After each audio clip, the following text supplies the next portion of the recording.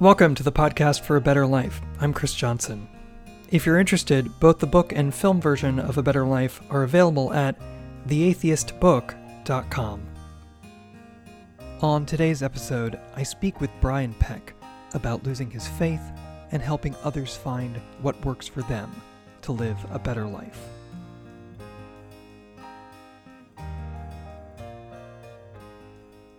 Brian Peck lives in Idaho and works as a licensed clinical social worker and secular therapist, specializing in those struggling with losing their religious faith and identities. He grew up in Pennsylvania in the conservative holiness movement and first started to see things differently in his 20s when he worked alongside a charismatic pastor doing missionary work in the Philippines, China, and Honduras. Yeah, I think for me, having that experience was a way to see the difference between what was presented behind the pulpit and what was actually happening on the ground.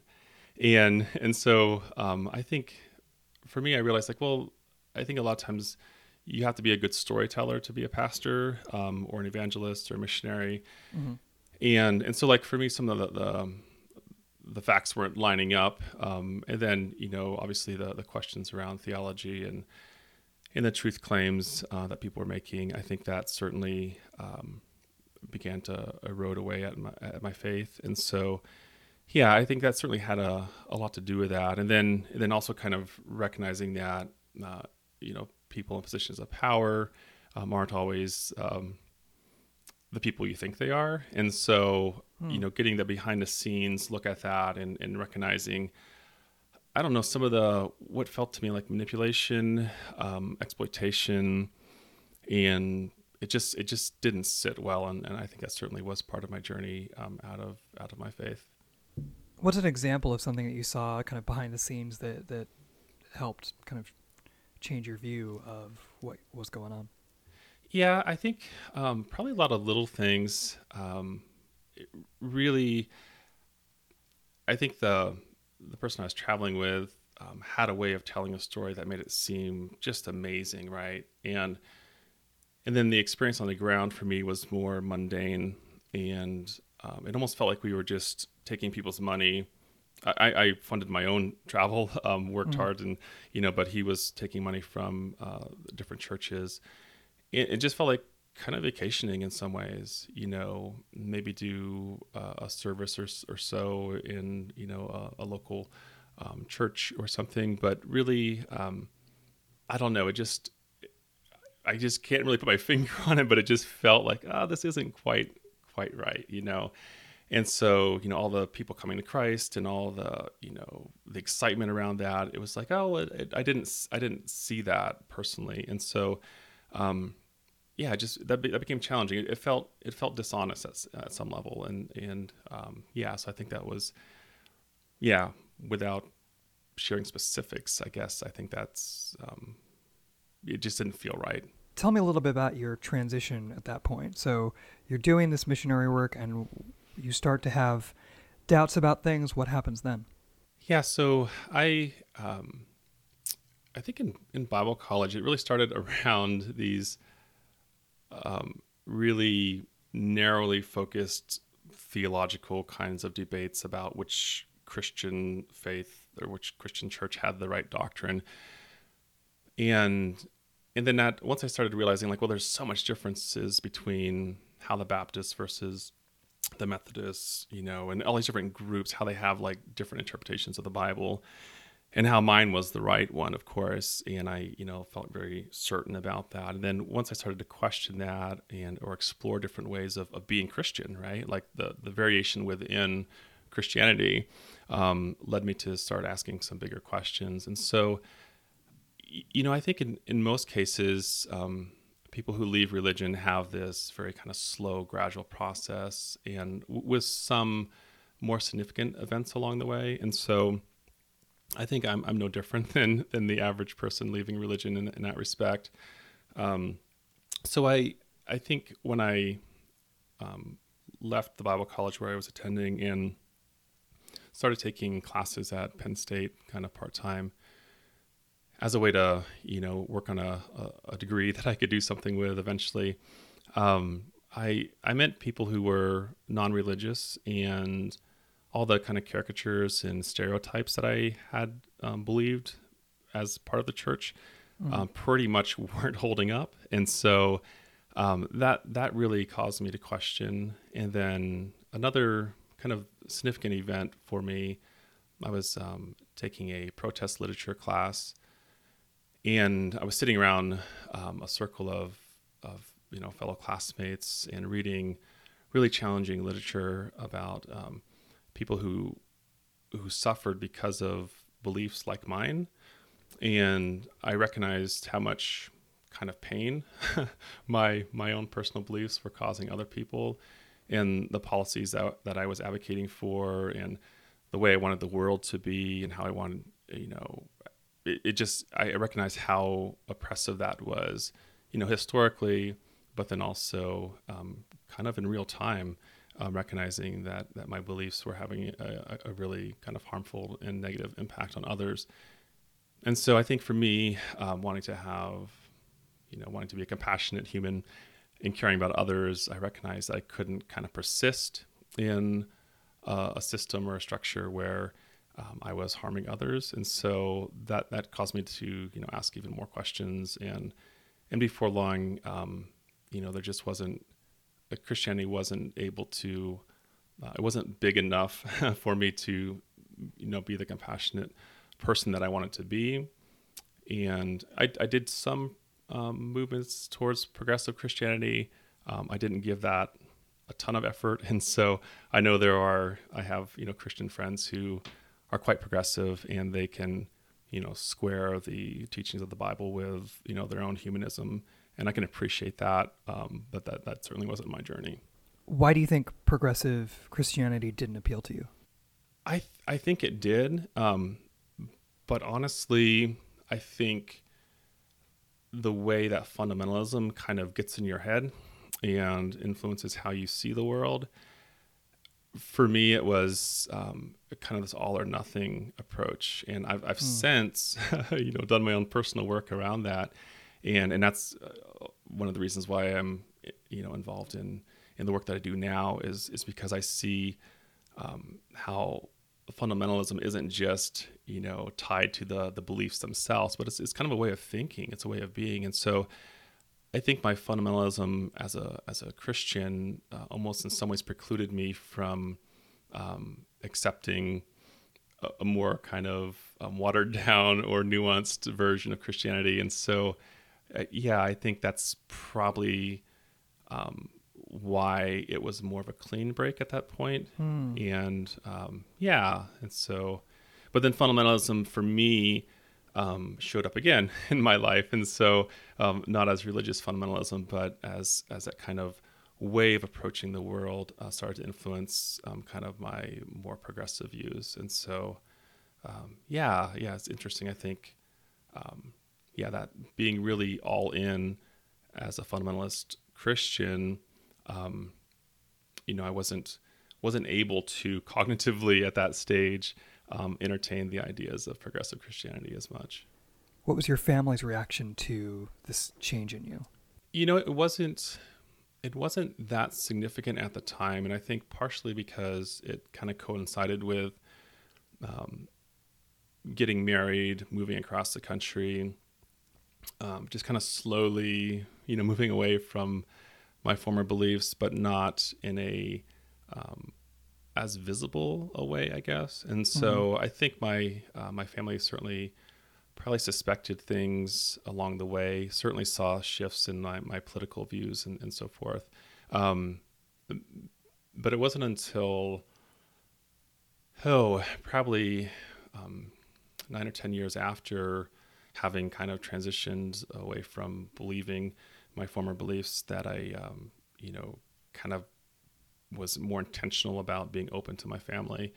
And, I didn't get rejected.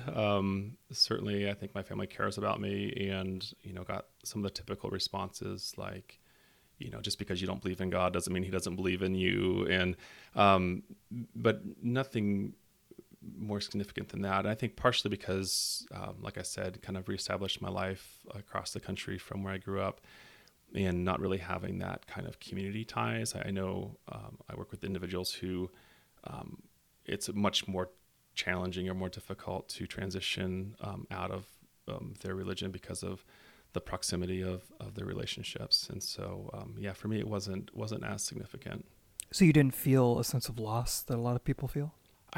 Yeah, certainly. I would say I felt loss. One of the common experiences, and I think it's for me as well, setting aside those old beliefs, I mean, it was scary as well. I mean, I think I talked to, lifelong secular individuals who have never, kind of been part of an organized religion. And for those of us who have been, really immersed inside of, especially a religion that demands a lot from us, it's challenging to move outside of that group. Mm-hmm. And so I think the reason why it's scary is actually, I think there's these kind of evolutionarily adaptive reasons why it's quite scary, and because we evolved in groups, and to be cast outside of a group was in some ways like a death sentence, right? Like you can't survive on your own. You need to contribute to the group, and the group contributes to your well-being. And so we can have this very kind of cognitive, logical, rational kind of deconstruction, deconversion, but there's this more kind of visceral reaction to leaving one's religion.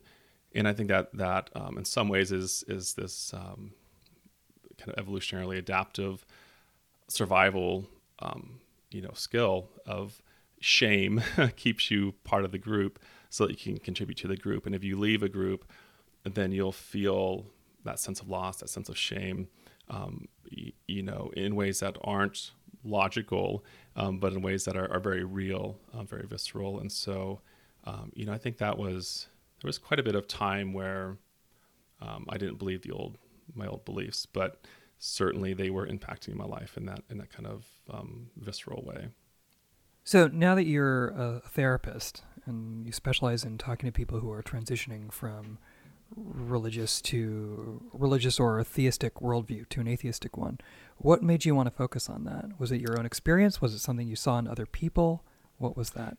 Yeah, I think it was a combination of those two factors and additional factors as well. I kind of alluded to, having this experience where I'll just describe it to you. I was in graduate school, and my partner, I'd met when I was still kind of at the last stages of my deconstruction, deconversion, that kind of cognitive process of, asking the questions, coming up with different conclusions than what I was taught, and kind of rejecting old beliefs. And so she was part of that transition, at the end, the last kind of gasp of my religious fundamentalism. Mm-hmm. And so she knew me in that way. And so several years later, I was in graduate school, and one day she said to me, Brian, you're still a fundamentalist. You're just fundamentalist about different things now. And that hit me pretty hard, mostly because it was true. And then also I just really didn't know what to do about it. I realized that I had, in the same way that I had enemies, I'd clearly identified who the evil people were and who the good people were. I was still kind of organizing the world in that way, as a fairly progressive person who cared a lot about, humanity and human well-being. And so I think for me, realizing that it wasn't enough to kind of go through that process if all I achieved was a different set of beliefs, if this kind of fundamental way of being in the world was still not very healthy for me, and not very effective as well. So it's almost like the mindset that you had when you were a fundamentalist Christian kind of continued, and you just kind of changed the beliefs around that, but you still had that mindset? Yeah, I mean, I think that's a really great way of describing that. And so, yeah, I think for me, recognizing that this kind of almost this need for certainty and this need to be right and this way of kind of forcing very complex and messy ideas into very neat and tidy boxes. I mean, I can see now, having studied this a bit more, and I can understand kind of the psychology behind that and why our brain wants to conserve energy, and we stereotypes and biases are just like part of how we do that. And so I mean, I can see that, and I have compassion for the version of me who was very fundamentalist, both as a Christian and as a non-believer. And yet I realized that way of approaching the world wasn't really healthy for me. And so it was during that time that I, began to explore, different ways of being human. And, I'd always been interested in this kind of deconversion process. And so I would take what I was learning in school and in my own personal life and just kind of look through that lens of how can I take these new skills and techniques and how can I apply them to the deconversion process. So that was something I was already doing when I discovered acceptance and commitment therapy, or ACT. And so for me, it's been probably one of the most effective antidotes to fundamentalism. Can you talk a little bit about what that is? Yeah, sure. So I think your listeners can do a little research on ACT as well online. But at its heart, we humans typically suffer around inflexibility, around language especially. And so within my religious upbringing, there was quite a focus on thought control strategies, right? You dare not think these type of thoughts, or get rid of the evil thoughts and think the pure thoughts. And in some ways, really, you set yourself up as a human. It's kind of like the, don't think of a jelly-filled donut. The more you commit yourself to like not thinking a certain thought, the more that thought is kind of salient in your experience. Mm-hmm.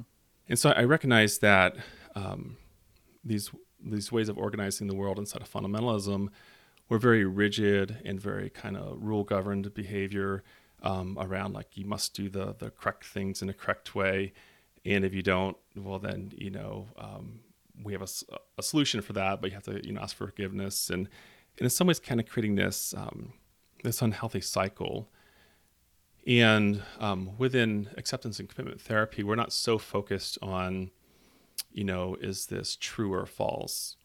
I think there's a place for that. But kind of practically speaking, inside of this model, we're more concerned about how it functions for you and is it working or not? And so when you start to see the world through, is this working? And not just is it working, but like how much does it cost you? Assuming that whatever behavior you're engaged in comes at a cost. And so for me, that shift really allowed me to focus on, is this working in terms of, does this promote human well-being or not?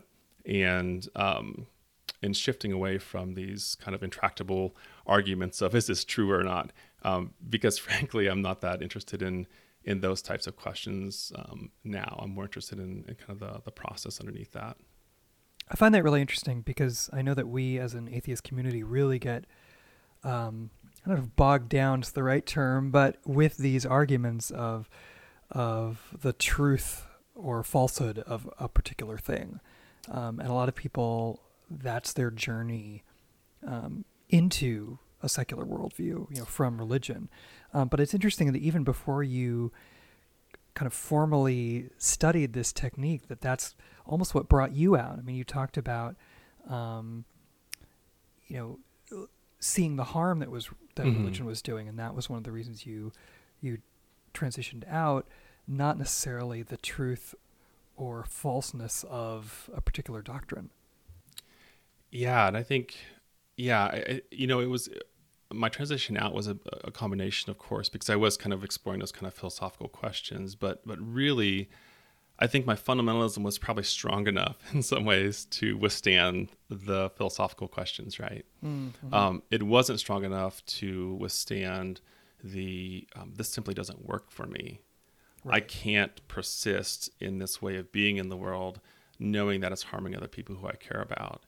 And I think, as you point out, the atheist community and secular community often are really focused on the truth claims, and I think from a well-intentioned place, right? Like if we can undermine these truth claims, then how these beliefs function in the world will be reduced.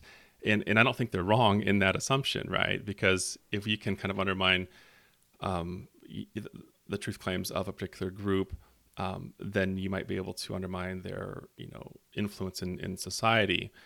And so, but on the other hand, I think that also has the ability to have that backfire effect that we know about in psychology, where now you are engaged in this kind of struggle around these beliefs, and only secondarily are you focused on like their actual function in the world and how they're impacting other humans. And so I think, and partially why I really love the work you're doing as well, is focusing on like how can we be human in a way that's maybe not like the quote unquote correct way or the only way or the right way, but in a way that is at least interested in how my behavior impacts others, how it functions, not whether it's true or not necessarily, but like, is it useful? Is it healthy? Is it helpful? And those questions, for me at least, lead to a place of openness, a place of really humility. What is it that actually works? Mm-hmm. And so there's a bit of uncertainty there in like what works, and we have to ask the questions about context, and like how does that influence that? And so I think you can arrive at just more useful strategies for being human if you're not so focused on I need to find the right way, or what's true in this kind of big capital T true kind of way, because really that's not what it's like to be human. We're this kind of ongoing process of change. And so as soon as we say, well, this is the correct way or this is the ideal way to be human, I think we start missing out on the fact that we're constantly changing. Yeah, and it's interesting too. You mentioned that because even change for the better, can be very unnerving for people. Right. Yeah. And I think that's certainly the case. And I think when people leave religion, especially from a very fundamentalist religion, where things were 100% certain, like absolutely certain that this is the truth.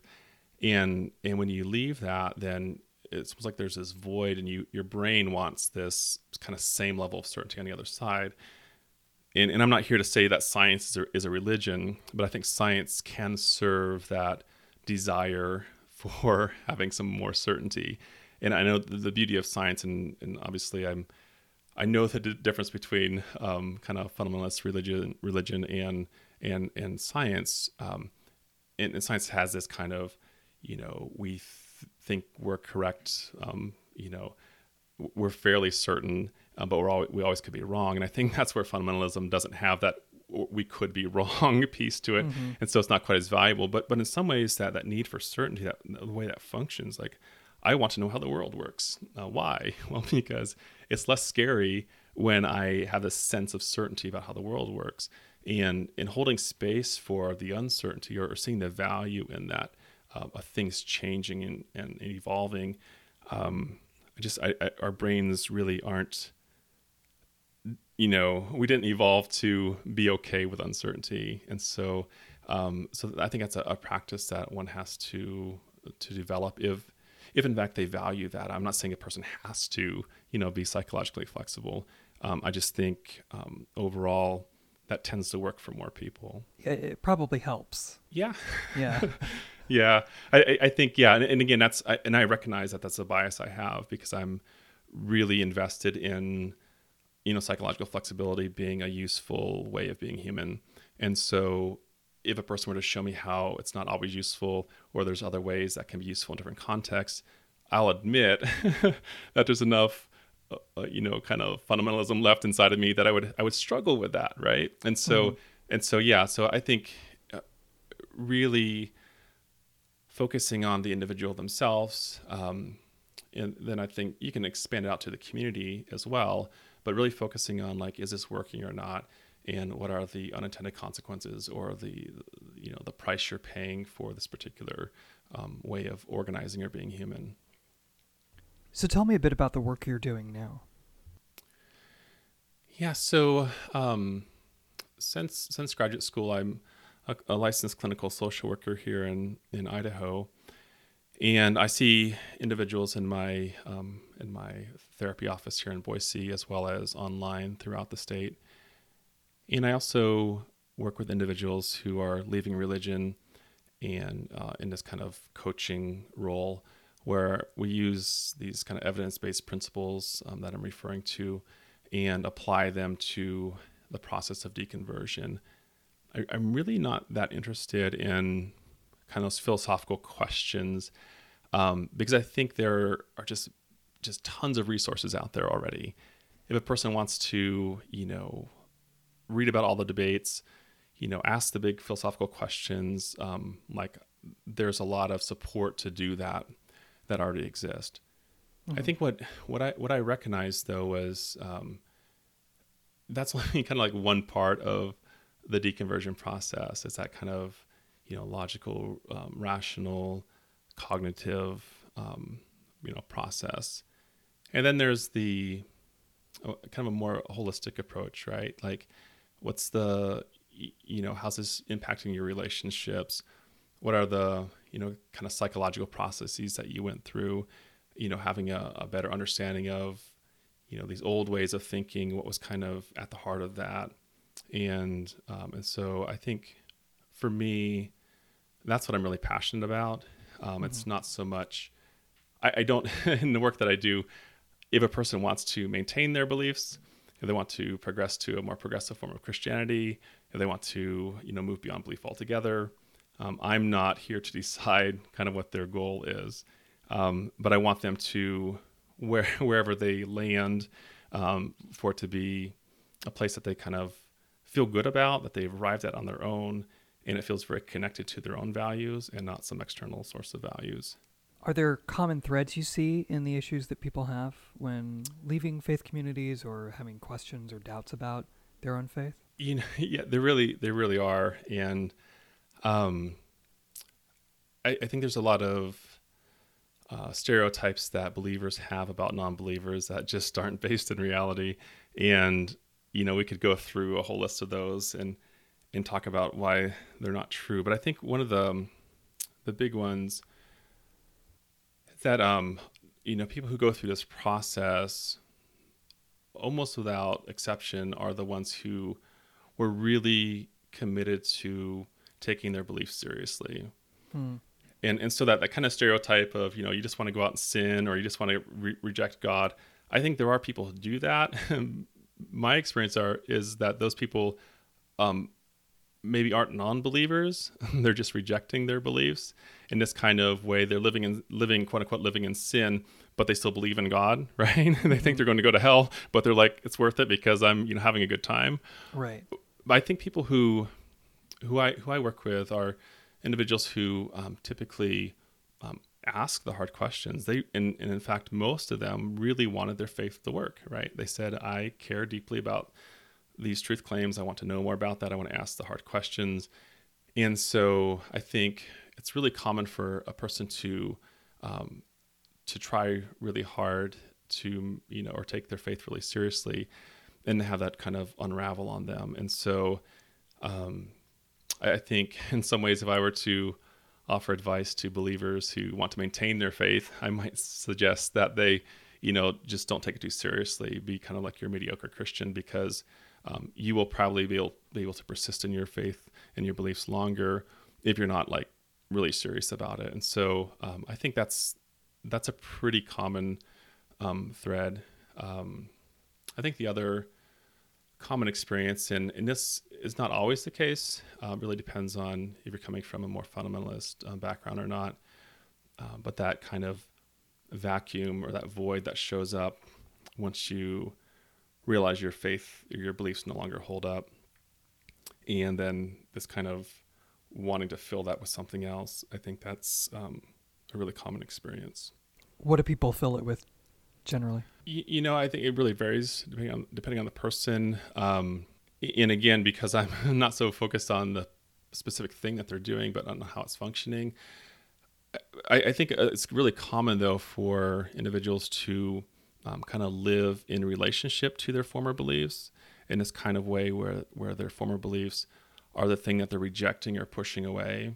And again, thinking about not thinking of a jelly-filled donut, if you're trying to like not have that thought or that experience or are rejecting that, kind of implicit in that struggle is the thing that you're trying to reject. And I think a lot of times, former believers especially, will become more activist in rejecting truth claims in a way that they kind of remain kind of tethered to those truth claims. And so I'm there's no judgment around whether or not that's a useful way to live one's life, because I think it's a perfectly useful and legitimate way to live one's life if you're choosing that. I think in a lot of cases, people aren't necessarily choosing to remain engaged in the struggle with old beliefs, but they just find themselves there because they need something. They realize their old beliefs didn't work. They want to push them away, or they need to have some kind of certainty on the other side of that. And it partially defines them too. They get a definition from rejecting something, almost like before they define themselves as Christian. Now a lot of the way they identify themselves is kind of against that.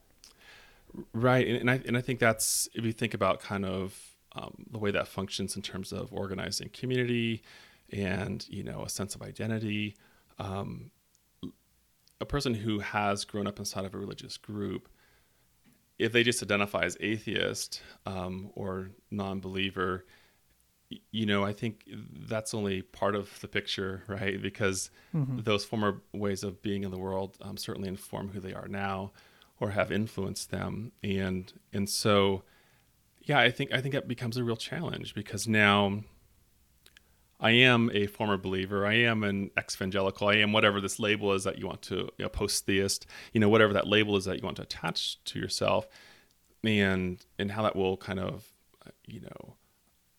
how you'll form identity around that. That might be a really great transitional label, right? But at some point, what is it that you kind of positively care about? What is it that you actively want to be engaged in? What do you want to be intentional about in your life? And most people who have gone through this process, I think, just don't want to be stuck there, right? And yet it's really hard to know how to move beyond that, and because it was so much a part of your life. And I think that's where, that's where I see people suffering the most after they've gone through this process. So there's like people will often say, like, I left religion years ago, and I'm done with that kind of deconversion process, and they're probably correct in that kind of very cognitive process is pretty much done, right? They've arrived at conclusions that satisfy them, and they're good with that. What often isn't addressed, though, is that these other processes that are useful for moving beyond and connecting with life on the other side of faith, and it's not just a rational or logical or cognitive kind of process. There's a lot more going on there too. By the way, I just want to mention, I really do love the name of your practice. I guess would practice be the right word for this? Yeah, it's a practice, sure. Yeah, which is Room to Thrive. Yeah. Where did that name come from? Because I think it really encapsulates what you're saying too, where you're not telling people what to think, or you want to give them room to thrive. Right. Yeah, and I think that's really, when I first I worked in a clinic setting for quite a few years, and then I branched out on my own, partially so I could focus on this type of work. And mean, it's always hard to name a practice or something that, business or whatever that kind of has captured some idea. And for me, this room to thrive is, kind of between the difficult stuff and the life you want, there's some space there, right? And in that space, in that kind of pause between, stimulus and response, you can make a choice about what it is you're going to do. And I think for me, it's not that I just don't know that it's enough to move beyond religion if you're not also kind of committed to engaging in life in a way that really works for you. And I think that's where, a lot of times people will go through this process without coming out on the other side in a way that feels very connected to who they are, very kind of grounded in their own experience, in a way that honors their own values and what they want their life to be about.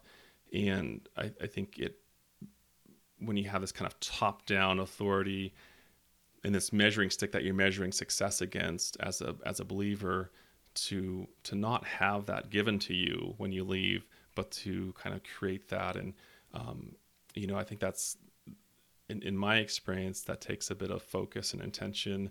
And my passion really is to make that process as easy and as quick as possible, so that a person can, just get on with living this one life that we have to live. How do you think we in the atheist community can better help those transitioning from a religious worldview to an atheistic one?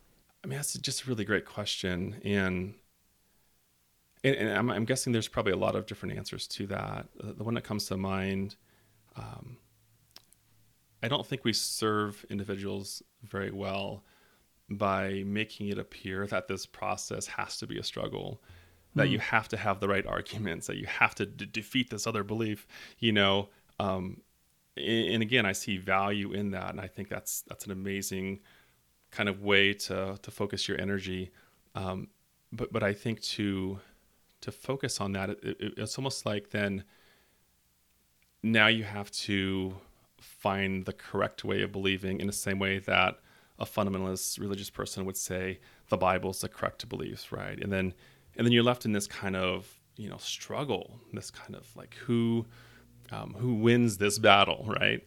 And I think when we focus on that, and then this kind of birth into atheism or non-belief or secularism is this kind of really painful, difficult process of like, I've rejected all my old beliefs or the ones that didn't work for me, and now I'm this, I see the world through this very materialistic lens, and I've arrived at some level, right? And I think that's certainly one way of doing it. But you can also say, like, this just doesn't work for me. And that can be sufficient, right? And if a person says, well, but the Bible says this, or this is what, I believe. I'm like, okay, that's great. Like, it sounds like you're describing something that works for you. Like, rock on. We can talk about how those beliefs function. We can talk about when your religious beliefs are impinging on my freedoms. And so, like, I think that those are really important conversations that are about how beliefs function. But shifting away from this, is this true or not? And this kind of very, especially a lot of truth claims you just can't, kind of falsify. And so then you're really setting yourself up to, not win that argument when it feels like that argument is so important to win. And so I think in some ways kind of sidestepping that a bit and realizing that, you can be human a lot of different ways. And in most cases, people who are leaving religion are leaving because, it isn't true for them, or that they find that the truth claims aren't, convincing enough for them to believe in them. But even underneath all that is really just doesn't work for that person, right? And so I think it's really, if I could give advice to people who have left religion and they're faced with these questions from family members or others who are like, oh, like, why don't you believe anymore? That's an invitation to have a very long and protracted kind of argument over, biblical truth claims or whatever. And you can just simply say, hey, you know what, it just didn't work for me. And just leave it at that in some ways, and then focus on like what does work for me. And I think that's a different focus. And again, kind of, back to these underlying principles that I base my work on, is this, a focus on curiosity and openness and exploring, and that's trying to find the next truth that's true in every single context, in every single way. I think that sets yourself up for kind of like really limiting and narrowing your focus, as opposed to kind of expanding out and just testing things out. Like, you'll try things that don't work for you, and that's really good data, because now this particular way of being human doesn't work for me. And I think we can certainly be informed by other people's experiences and like best practices and what typically works, of course. But at the end of the day, it's like what works for me is a really important question, as opposed to, is this true in this kind of absolute way. You talk to a lot of people who are going through these issues in their lives and talking about all these things, and you've obviously helped them in understanding themselves more. How have they helped you understand yourself more, or have they? I think, they really they really have it. And it's interesting. I think most therapists, most people who enter this type of profession are wanting to do their own personal work as well. Mm-hmm. This kind of idea of the wounded healer, a person who's been hurt in some way, and then they realize, from an empathetic place, that they want others to not experience what they've experienced. And so, I think my own way of understanding myself has been, I see my own struggle through other people's struggles, right? And recognizing, I guess I'm often just really inspired. You just don't know the honor it is to be with another person when they're doing important work. And as a therapist, my job isn't to give advice or, like, this is how you have to live your life. And in fact, I think so much of my work is when a person's asking for advice, to be like, oh no, that's not how that works, because that's where you got stuck before, where you had enough rules to govern your behavior in a way that you could be acceptable to an organization. And it's not your job to follow my rules to be acceptable to me as a human. It's your job to find out, like, what works for you. And so I guess I'm, often inspired by people's courage as I move through this process. It's just, I don't know, it's heartbreaking at times, and it's super rewarding as well. And so, I guess I'm just continually learning as I, interact with others who are going through the process. And What are your goals for the future? That's a really great question. I mean, I have things I want to do, and I never, even though I kind of traveled around and did a little bit of missionary type work, it was, I never was a leader in a church. I don't see myself as a leader. And so that kind of, in some ways, is preventing me from taking some steps in my career that I want to be taking, or that I think would be useful to take. And so I guess I'm really interested in finding just more efficient ways of getting these ideas out there, of continually evolving and enhancing these types of strategies to help people move through their own deconversion, and to connect more with their own humanity.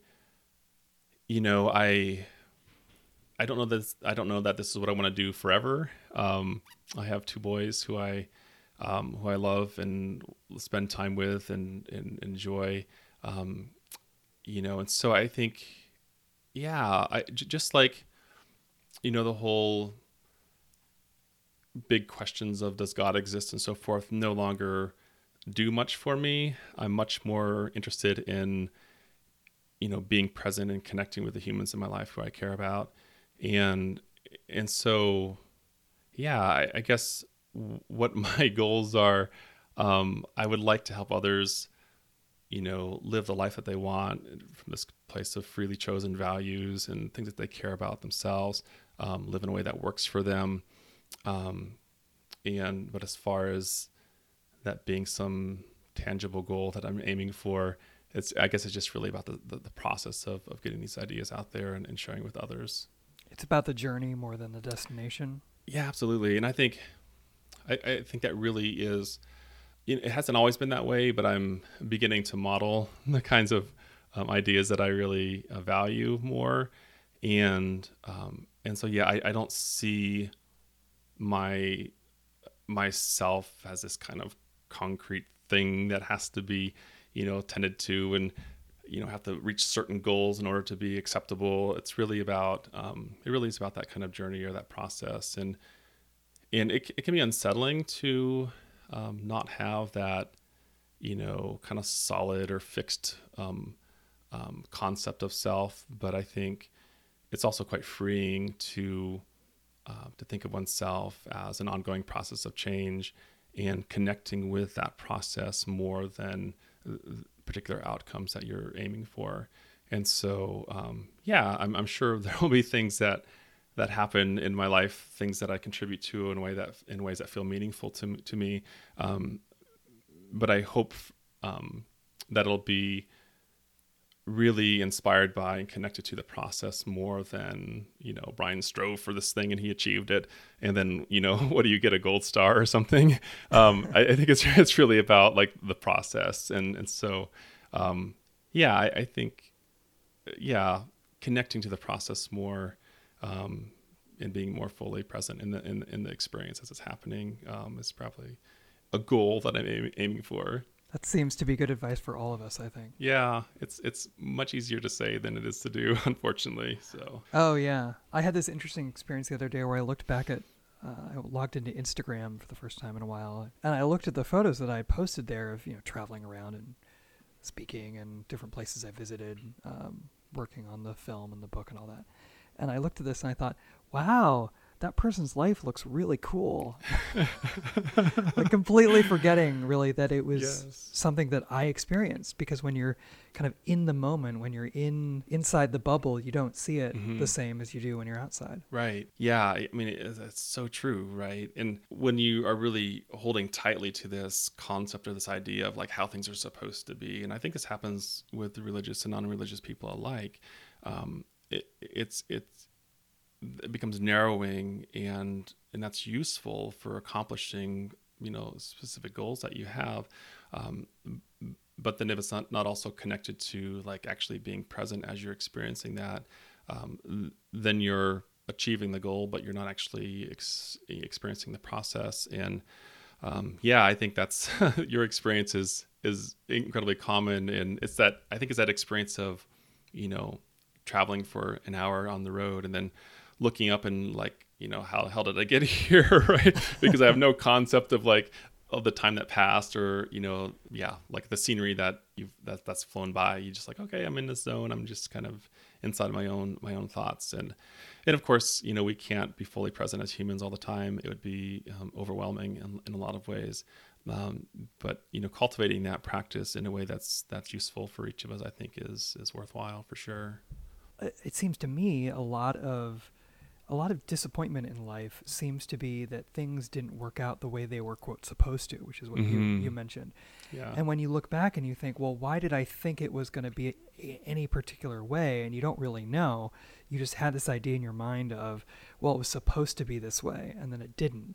So you're disappointed for something happening that you didn't really have any reason for thinking it would be one way or the other anyway. Right. Yeah, and I think that's the inflexibility that comes when we kind of should on ourselves, right? Like it should be this way, or it needs to be this way, or it has to be this way, or we just become really connected to a particular way of thinking about it, and to give ourselves that freedom of like, I'm going to, in the present moment, act and behave in ways that I find meaningful and connected to my values. And I, am moving in a direction of what matters to me, of course, but I'm not holding tightly to this idea that it has to be a certain way. Actually, I use an example with a client. It's been probably over a year ago now. a high school student who had this belief that if they were the most popular kid in school, then somehow life would be easier. And I think we've all kind of maybe had a similar thought about life. And so we talked about like, well, what if you climbed that mountain of the most popular kid, and you were objectively the most popular kid in the school, like how would that feel? And he's like, oh, that'd be great. I'd feel like I've arrived, and that'd be better. It'd be easier. And I'm like, okay, but I want you to look over there, and there's this other mountain, and on top of that mountain is the smartest kid, right? And notice what happens when you make a comparison between the most popular kid and the smartest kid. Pretty soon you're feeling dissatisfied in that experience that you're having. And so then let's assume you climb that mountain, and now you're the most popular and the smartest kid. And then you're like, okay, I finally arrived. And then there's the most athletic kid, right? And so we eventually like created this massive mountain that had, all the possible ways of being the best at being human, right? Mm-hmm. And I said, let's imagine you're at the very top of that mountain, right? How would it feel then? And it's like, oh, like I imagine it would be really, really rewarding, or like I'd feel great. And it's like, well, but notice what your brain will do with that. Will it be satisfied with like where you're at? And we explored the possibility of your brain saying like, oh, well, great, you're at the top of this highest peak, but it could be higher, right? There's always more stones you could stack on top of one another to be higher. Mm-hmm. And it's also, I think that in some ways that's a function of language, right? You can always imagine things being slightly better.